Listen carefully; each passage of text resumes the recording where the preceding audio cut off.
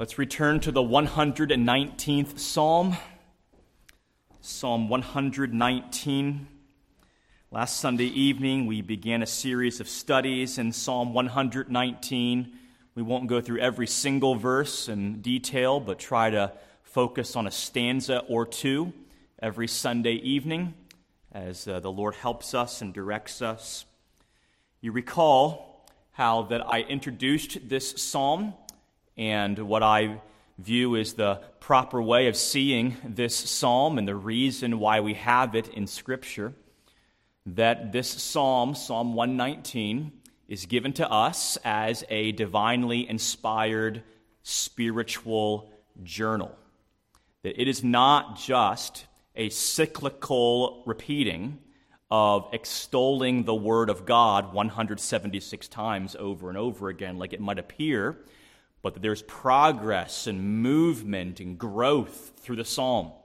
And that when we read this psalm, that we are tracing the steps of a man. He begins as a young man. We find that out in verse number 9. We just sang about it. He begins as a young man who's setting off on this road. And we're going to trace his experience. And the 3 points that brought us to that conclusion were these 3 observations. First, that the psalm is about God's word, that every verse but 7 uses one of those 8 synonyms for Scripture that we talked about last week. 2, that the psalm is a collection of prayers about Scripture, that all but 4 out of the 176 verses are prayer addressed to God. And so the man is praying about the word. And then third, in almost every verse, he mentions himself. And there are over 300 personal pronouns. And so when you have this then, where you have these prayers about the psalmist himself and the Word of God, and you can see how this is a divinely inspired spiritual journal. And the approach we want to take to this psalm, the reason why we have this psalm, is that it might be a touchstone for the reality of our experience, so that we might see this example and measure the reality of our own experience by it, so that we are not under any false assumptions about what the Christian life is going to be like, but rather we have a divinely inspired benchmark. We have a touchstone for our own experience. And that's what we want to continually keep in front of our minds as we read, study, and talk about this psalm together. We looked at the opening stanza last Lord's Day evening, and we saw that in that stanza, the psalmist is on the outside looking in. He is observing other people, and he's noting their forward movement. These people that know multiplied blessing in their lives. And he can see why they know that blessing. It's because they walk in the law of the Lord. And he has this vision of what it'll be like to live that kind of life and to walk that way. So he embraces that vision personally and passionately and comes in verse number 5 and says, "Oh, that my ways were directed to keep thy statutes." He longs to walk with God like these other blessed people. And he has certain expectations of what that's going to be like and what it's going to look like. He expects that, verse 6, he won't be brought to shame. He expects, verse 7, that he will live a life of praise unto God. So the stanza ends with his pledge, with his determination, with his resolution, that he will indeed go that way. He pledges, "I will keep thy statutes." But it is not a proud, self-sufficient resolve to go in his own strength. He says at the end of the stanza, "Oh, forsake me not utterly." You note that everything in that first stanza is directed toward the future. He's a man on the outside looking in, not yet on the path, but he wants to start. And so we titled that first stanza, Resolving to Walk the Blessed Way. Resolving to walk the blessed way. Tonight I want us to look at the next two stanzas, the Beth stanza and the Gimel stanza. And I want to begin with an overview.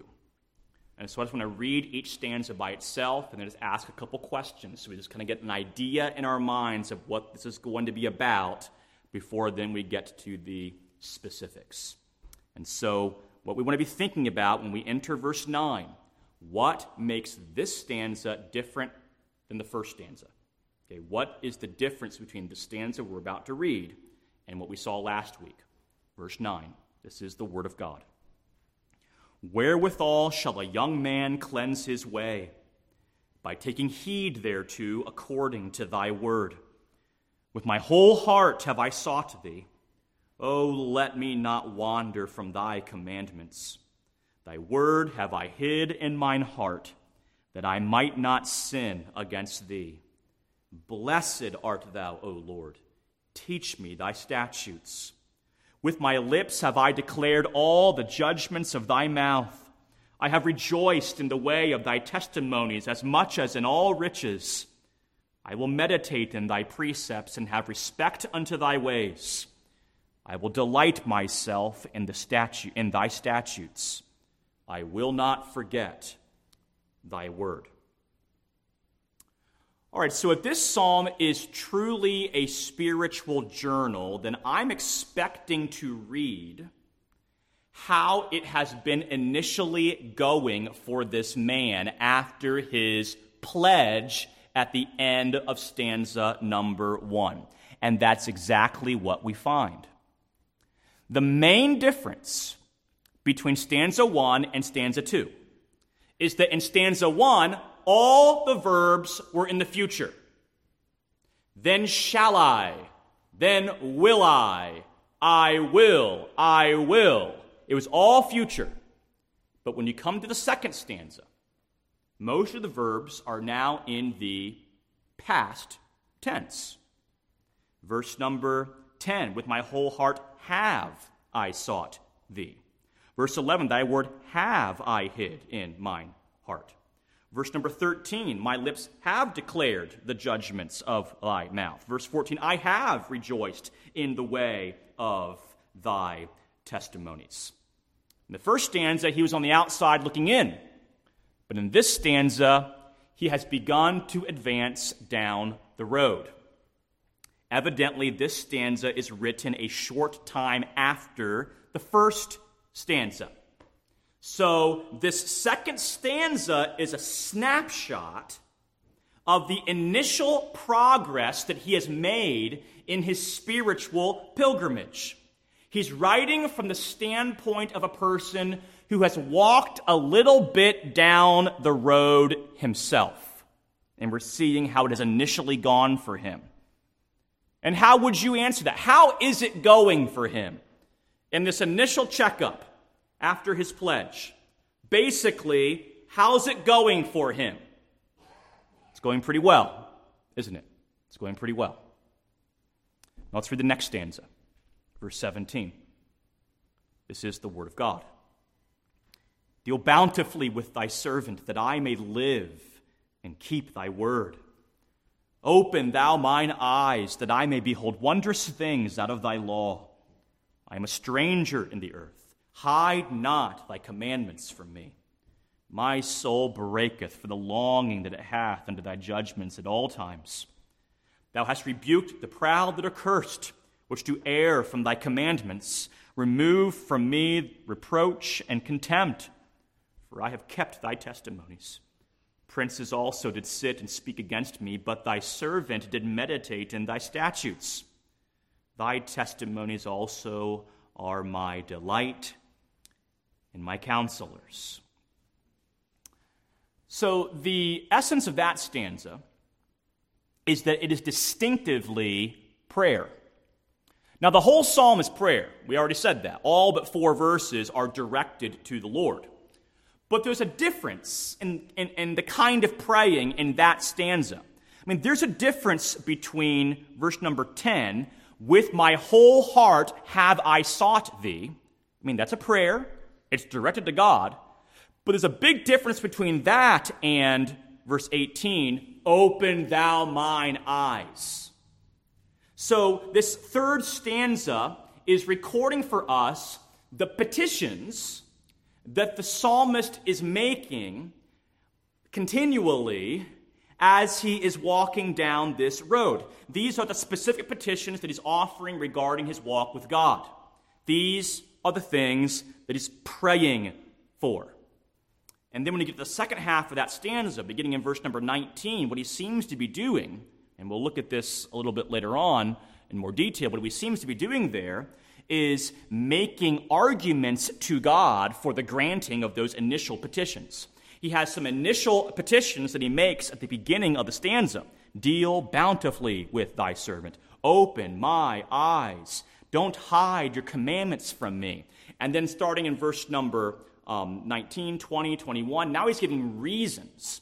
He's pleading with the Lord why the Lord should do that. He's making arguments for God granting him his request. So we're going to group these two stanzas together, and let's title these two stanzas this way: Initial Successes Along the Way. That would summarize the two stanzas, right? These are his initial successes. He's had a vision of the way, and he's embraced it personally and passionately. And he's pledged to go that way, God helping him. And now we hear him hearkening back on how it's been for him. A couple weeks, a couple months down the road. And we're seeing his initial successes along the way. What have been his habits of interacting with his Bible? Let's walk down through these two stanzas and let's note some of the habits that he has developed as he talks about them to the Lord. This ought to be really instructive to us and be a touchstone to us to measure the reality of our own experience by. So, like I said, we're not going to go through every single verse. We're going to bounce around and kind of hit the highlights in these two stanzas. I want to start off in verse number 10. This first fact about what he is doing with his Bible is that the primary thing he is after, and we must always remember this, is seeking God in Scripture. Seeking God. He seeks God in his word. You see in verse 10, with my whole heart have I sought thee. What is the object of this man's seeking and study? Is all he's doing for the last couple months memorizing verses to help him with the sins for which he's struggling? Is that all he's doing? Is it just that? No. I'm sure he's doing that. But there's more to it than that, right? Is he looking to resolve current theological controversies? Is he looking for all these abstractions and filling his head with all this knowledge and content? No, what he's really after is a knowledge of God. With my whole heart have I sought thee. He primarily is wholeheartedly seeking the Lord. We can so often be deceived on this point. It is very easy for us, it is very natural for us to assume that when we learn something new about Scripture, that we have therefore grown in grace. But that is not necessarily the case, is it? Growth in grace is not merely the accumulation of knowledge. It's not just finding out another fine point of biblical theology. We're not necessarily advancing in proportion to our growing knowledge. We do need to know the contents of this book. And we must always be committed to exacting theological preciseness. We don't want to disparage that at all. But let us never forget that all of that serves a greater purpose: the knowledge of God, our relationship with the Lord. And I think that the key here to that is something that we're going to see over and over again in this psalm. It really is like the hallmark of this psalm. The key to interacting with Scripture in a way where you're not just filling your head with information, but you're seeking God with your whole heart in your interactions with the Bible, in your Bible reading. The key here is what he's doing all through this journal. He's praying through his Bible reading. He's interactive with God as he is interacting with Scripture. You and I need to learn to stop and to talk to God as we are reading Scripture. It is when our Scripture reading turns into a conversation that we really are advancing in our knowledge of God.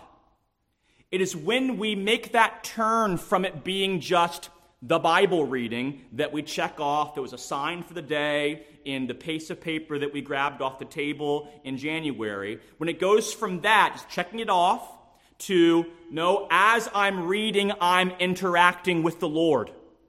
I'm telling him how this makes me feel. I'm thanking him for what he's saying to me. I'm asking him to kindle in me desires and emotions that I see expressed and extolled in this passage. I'm begging him to keep me from the sins and the vices that I'm seeing other people falling into in the narratives.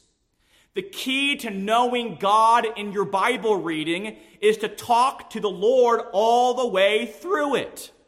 It's to make it interactive. And that's where a lot of people go wrong, I think.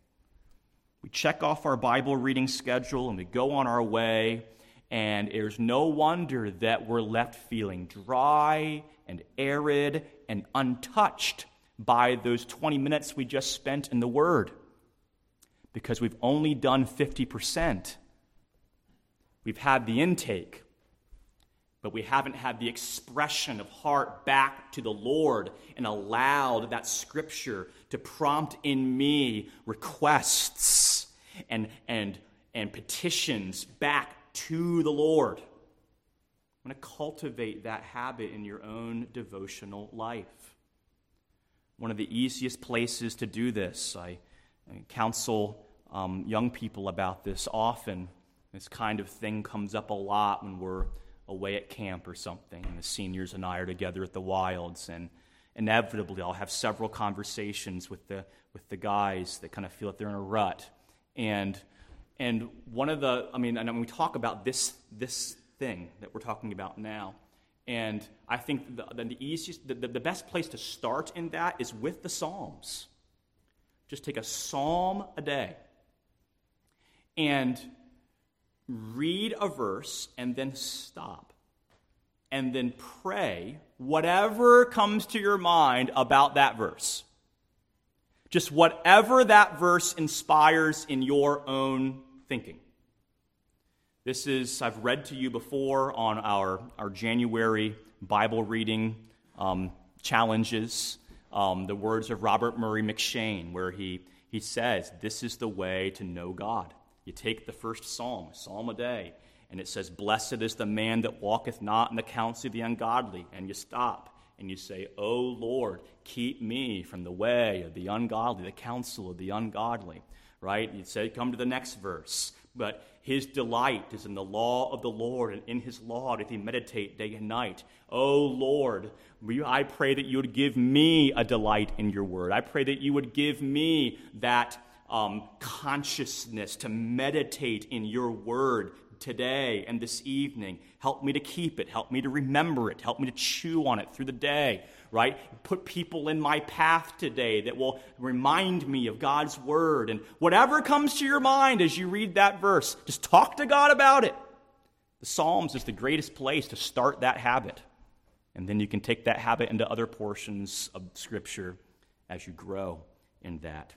And so the psalmist, the first thing we see he's doing that we can use as a touchstone for our own walk with the Lord is that he is on a wholehearted quest to seek God in his Bible reading. That's the primary thing he's after, God. Second, verse number 11. We could all quote verse 11. Thy word have I hid in mine heart, that I might not sin against thee. What does that word hide? I know that we very often associate that verse with Scripture memory, and that's not a bad thing. We're going to talk about that in a second here. But it's not really what the verse is about. In ancient times, when there were no banks and there were no safes, what'd you do with your valuables? You hid them. So to hide something is to value it. It's to treasure it. So here is his second, what's he doing with the Scriptures? First, he's seeking God there. Second, he treasures Scripture.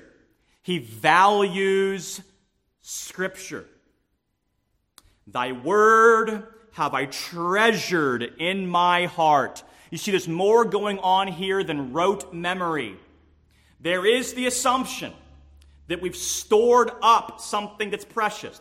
Memory is an assumption in here. It's a good application of this. But the teaching of the verse is that the way Scripture keeps me from sinning is not merely the rote memory of it, but it is the treasuring of what I have learned from God in His Word. It's the valuing of it. That's how Scripture functions to keep us from sin. It's when I treasure and love and value what God says over what sin says that I choose God's promises over sin's lies. Thy word have I treasured in my heart, and that's what will keep me from sin. And the New Testament counterpart to this would be in Galatians chapter 6. Walk in the Spirit, and ye shall not fulfill the lusts of the flesh. And walking in the Spirit, what is that? It's nothing different than letting the word of Christ dwell in you richly in all wisdom, because the Holy Spirit works through the word. That's how he works. So to walk in the Spirit is to be responsive and to be submitted to Scripture, to treasure His Word. And it will keep you from sin. It will keep you from the lusts of the flesh. And this isn't the only time that he's going to talk about relishing God's Word. You see it in verse number 14. I have rejoiced in the way of thy testimonies. You see it in verse number 13, how he's talked to other people about God's word. That's what we do when we delight in something and treasure something and value something and rejoice in something. We talk to other people about it. And so he's really following the way of Psalm 1, right? What does Psalm 1 say about the blessed man and how he listens to God's word? He delights in the law of the Lord, and in his law doth he meditate day and night. But we ought to also think about Scripture memorization while we're in verse 11, because all of us can do better about incorporating that in our lives as well. We've grown in that area in the last year and a half or so together, and the emphasis that we've had in memorizing Scripture together in half-year segments. We just came out of a week where our young people and my Bible camp staff memorized hundreds and hundreds of verses from Psalms, and we're so committed to that. We can do that more regularly. And remember, when we're discouraged about memorization and the difficulty of memorizing, remember that the benefit of memorizing Scripture is not necessarily in the achievement of saying it word for word. The benefit is in the attempt. When you attempt to be in Scripture, a certain passage, so often as to try to memorize it, you will find that that is stabilizing to your soul. And so, thy word have I hid. Certainly an application toward memory, primarily an application toward our valuing and treasuring of God's word. And we find him still resolving at the end of verses 15 and 16. You know he has a long ways to go. And so he repeats his resolutions.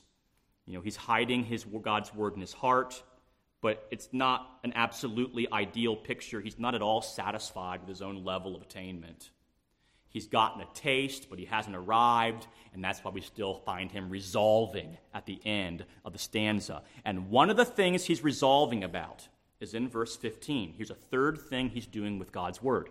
He's seeking God in his word, and he's valuing, treasuring God's word. He's hiding it in his heart. And then the third thing, this is something he wants to do better in the future, and we can all be with him on this, is verse 15, doing better about meditation. I will meditate in thy precepts.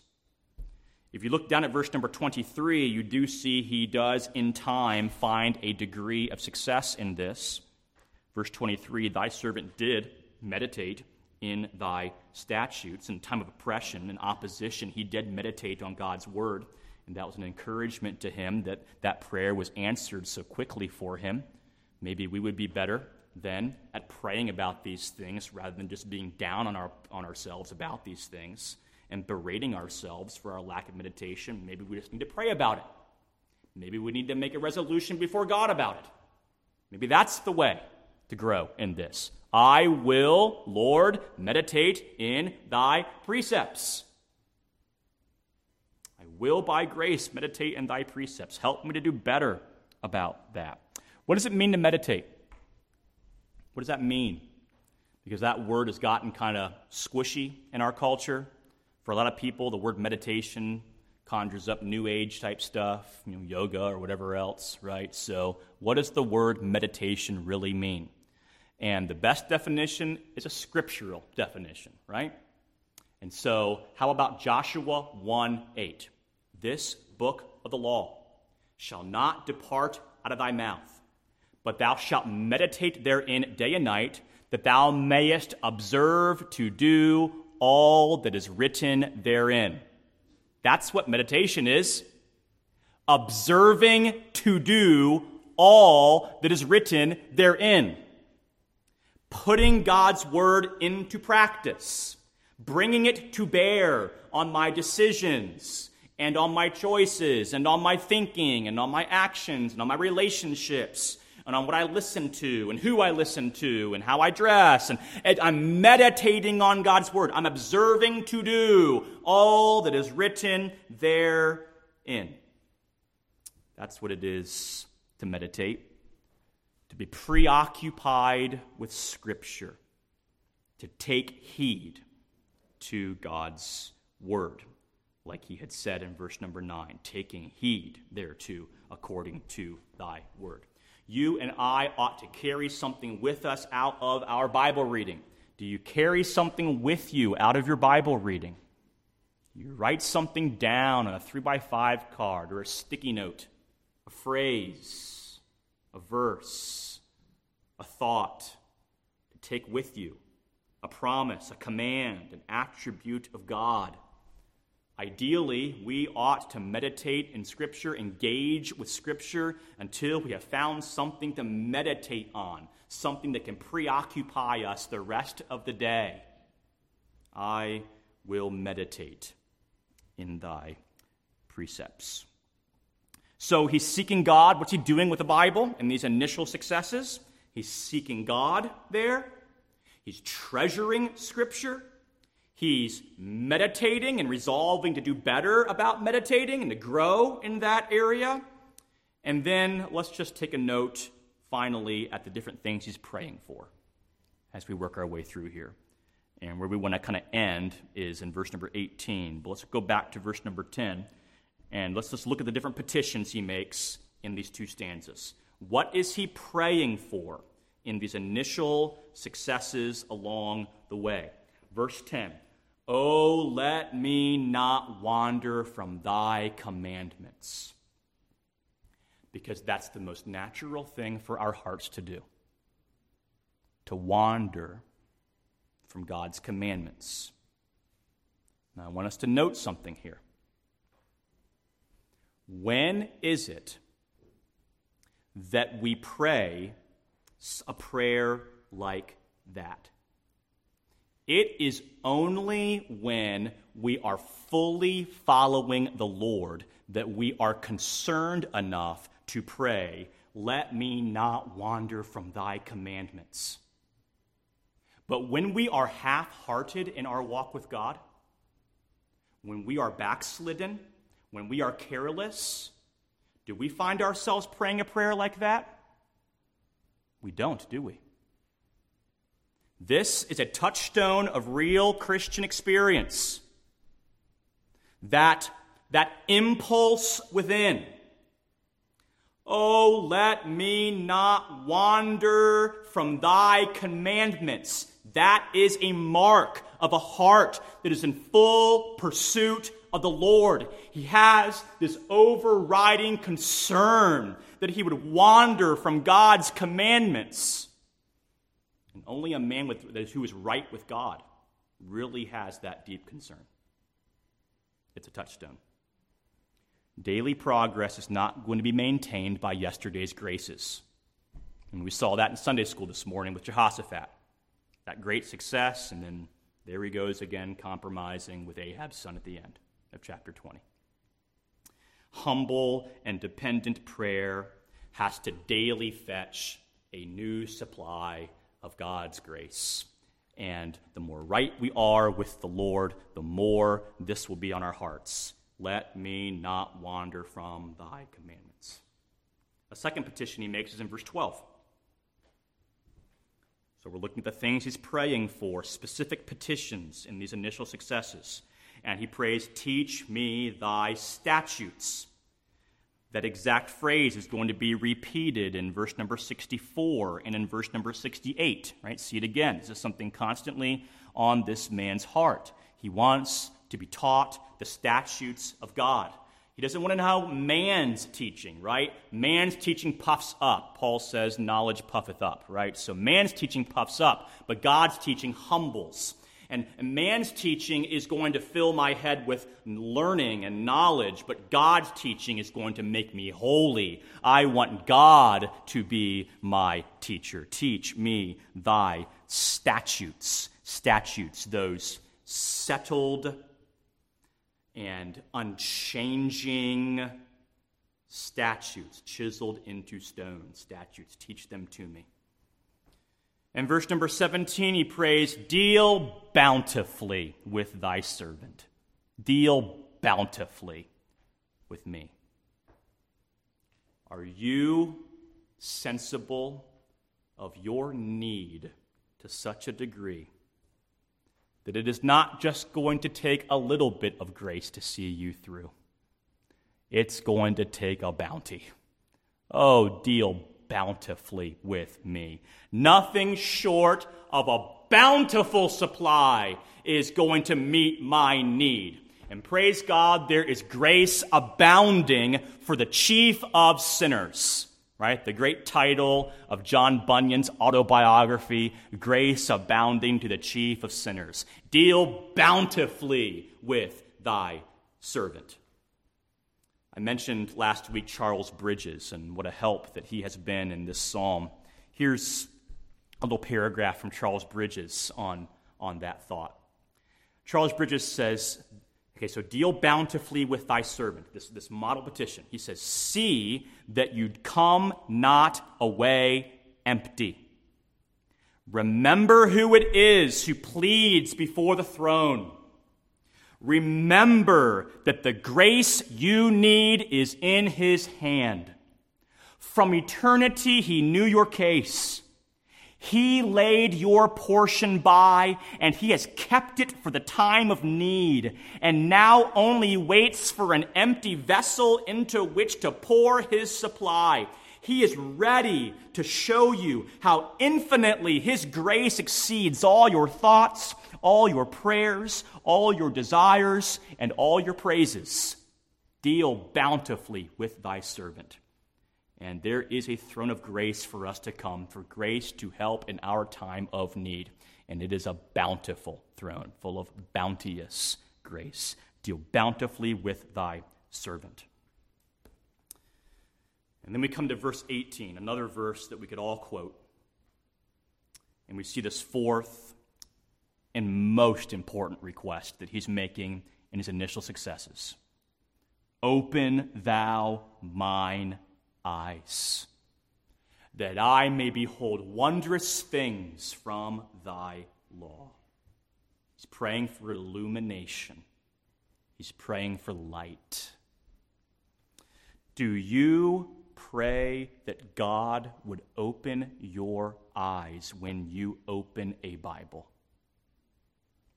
Or do you think, I've got a good mind, and I've had good training?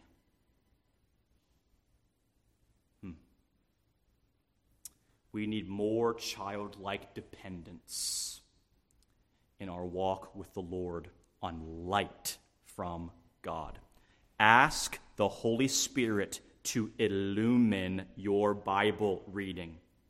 It is simply not true that a person with adequate Bible training from a Christian college can all by himself come to true spiritual understanding of the Word of God without his eyes being opened by the Holy Spirit. No amount of language training or theological education or lifelong acquaintance with the facts of Scripture or experienced teaching and preaching, none of that can replace the need that we daily have for the illuminating grace of the Holy Spirit. We are desperate for God to open our eyes that we might behold wondrous things from his law. Scripture makes clear that even believers have a need for their eyes to be opened. Even believers have spiritual scales that need to be removed. You think of the two men on the road to Emmaus, and they could walk with the Lord all that time, hearing from Jesus, about Jesus, and not even perceive his presence until their eyes were opened.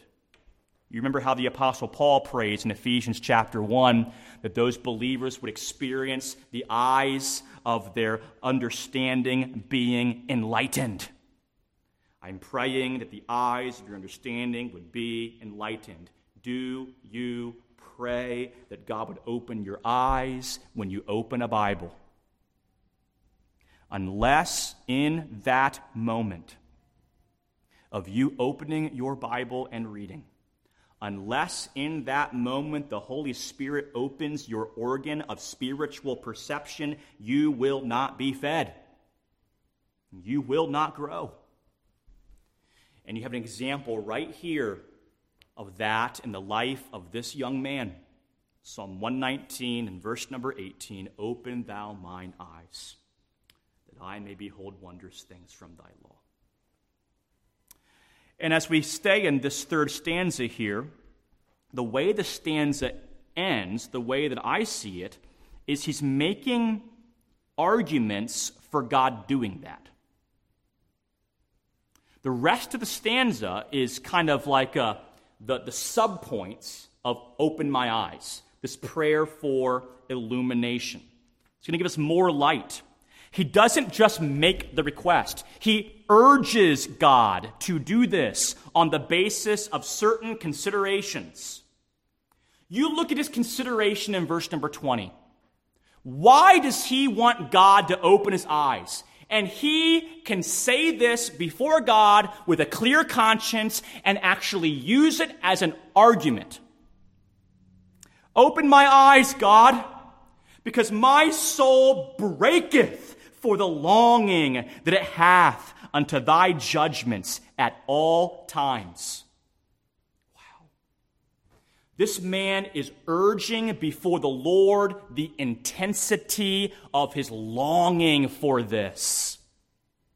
He says, my soul is crushed, and it is longing for this. He's pleading the intensity of his longing. He says, Lord, it's soul-crushing. And he wants God to take note of that. He wants God to say that this request for my eyes to be opened, this is no light, whimsical request that I have just made. The entirety of my being is in this thing. There is a yearning in my soul that you would open my eyes. In other words, it's as if he's saying, God, if you extend mercy and you open the eyes of this soul, this is the kind of soul you're opening eyes for. A soul that's stretched out before you with longing that you would do this for me. I long for communion with the living God. So open my eyes that I might behold wondrous things from thy law. Here's another place where the Psalm 119 is a touchstone for our experience. And when Charles Bridges deals with this verse, he asks some very penetrating questions. Let me try to summarize what he says. He says, which experience more closely resembles your experience? And when he writes it in first person. Which experience most closely resembles my experience? Verse 20.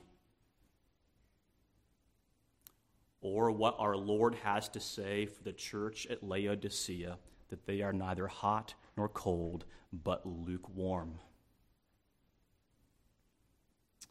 And before we answer that, let us consider that this fervor of verse number 20 is not a temporary rapture of emotion. It was constant. It was uniform. Look at the last three words of verse number 20. At all times. Do you and I know anything of this longing for communion with God? When our devotion must be exchanged for necessary employments, do we seize moments throughout our day to catch a word from Him and to fellowship with Him? Is there any longing of our inner man after communion with the living God? If not, why? Is it not because we have neglected the throne of grace and become careless and indulged the spirit of the age and imbibed unbelief too much in our hearts and haven't fought hard enough against unbelief? He ends with this line, quote, at all events, let us beware of resting satisfied with the confession of our lukewarmness without pouring out our hearts before the Lord. In other words, as we measure our experience against verse number 20, it is not enough for us just to feel bad about how we don't measure up.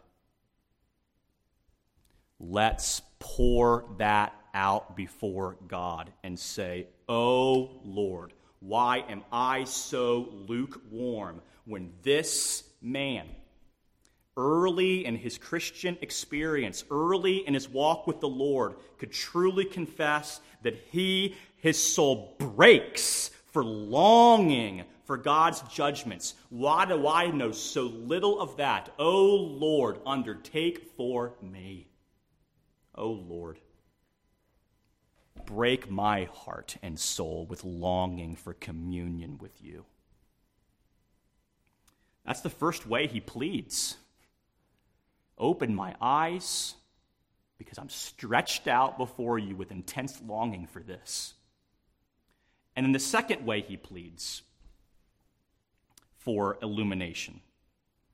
Look at verse number 21 and notice that in the very first time in this psalm, he refers to people on the other path. He calls them the proud, people that err or wander from thy commandments.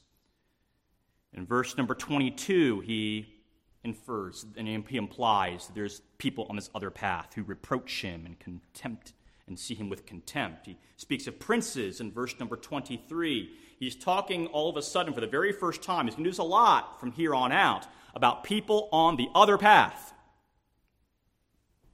And what he seems to be arguing in verses 21 through 24 is how the way that he has chosen to take this certain path.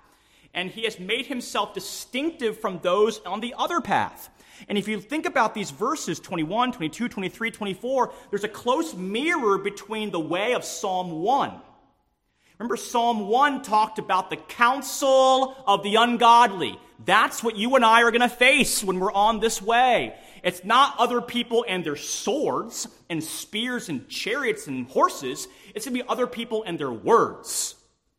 Reproach, contempt, princes speaking against you, the counsel of the ungodly.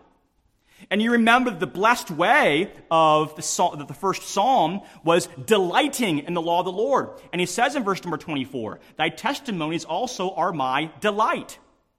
He said in Psalm 1, we were told that in his law doth he meditate day and night. And in verse number 23, he says, I'm doing that.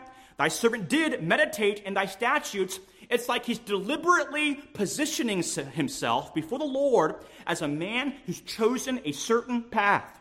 He's chosen a certain way, the blessed way, the Psalm 1 way. He's calling the Lord's attention to the fact that he doesn't belong to this world. Verse 20 or verse 19, I am a stranger in the earth. He's calling the Lord's attention to the fact that he has stepped out of the pack. He's calling the Lord's attention to the fact that he has weathered an initial storm of persecution. Jesus did say, did he not, that there's a lot of people who receive God's word, and there's a quick interaction with the word, and they seem to receive it joyfully, but then it withers under the heat of the sun. And that withering of the heat of the sun is because of the oppression and affliction and persecution that they face on account of the word. And this man's saying, listen, I faced the withering, scorching heat of the sun. Princes did speak against me, but I meditated in your word. I didn't wither, so I must be real. I must be on the right path. I've chosen this way, Lord, and I've asked for your grace. And he uses that as a reason for God to open his eyes. Open my eyes because of the intensity of the longing that I have for communion with you, and open my eyes because I have chosen this path in full trust and commitment to what you've said in your word. Open my eyes. And he says at the end there, verse number 24, thy testimonies are my delight and my counselors. You see the marginal note for my counselors? You have a Bible that has marginal notes as the alternate translation supplied by the translators. Thy testimonies also are my delight and the men of my counsel. The men. Your testimonies are the men of my counsel. I'm not walking in the counsel of the ungodly. Your testimonies are the men of my counsel. Have you ever done something like this third stanza in your own devotional life?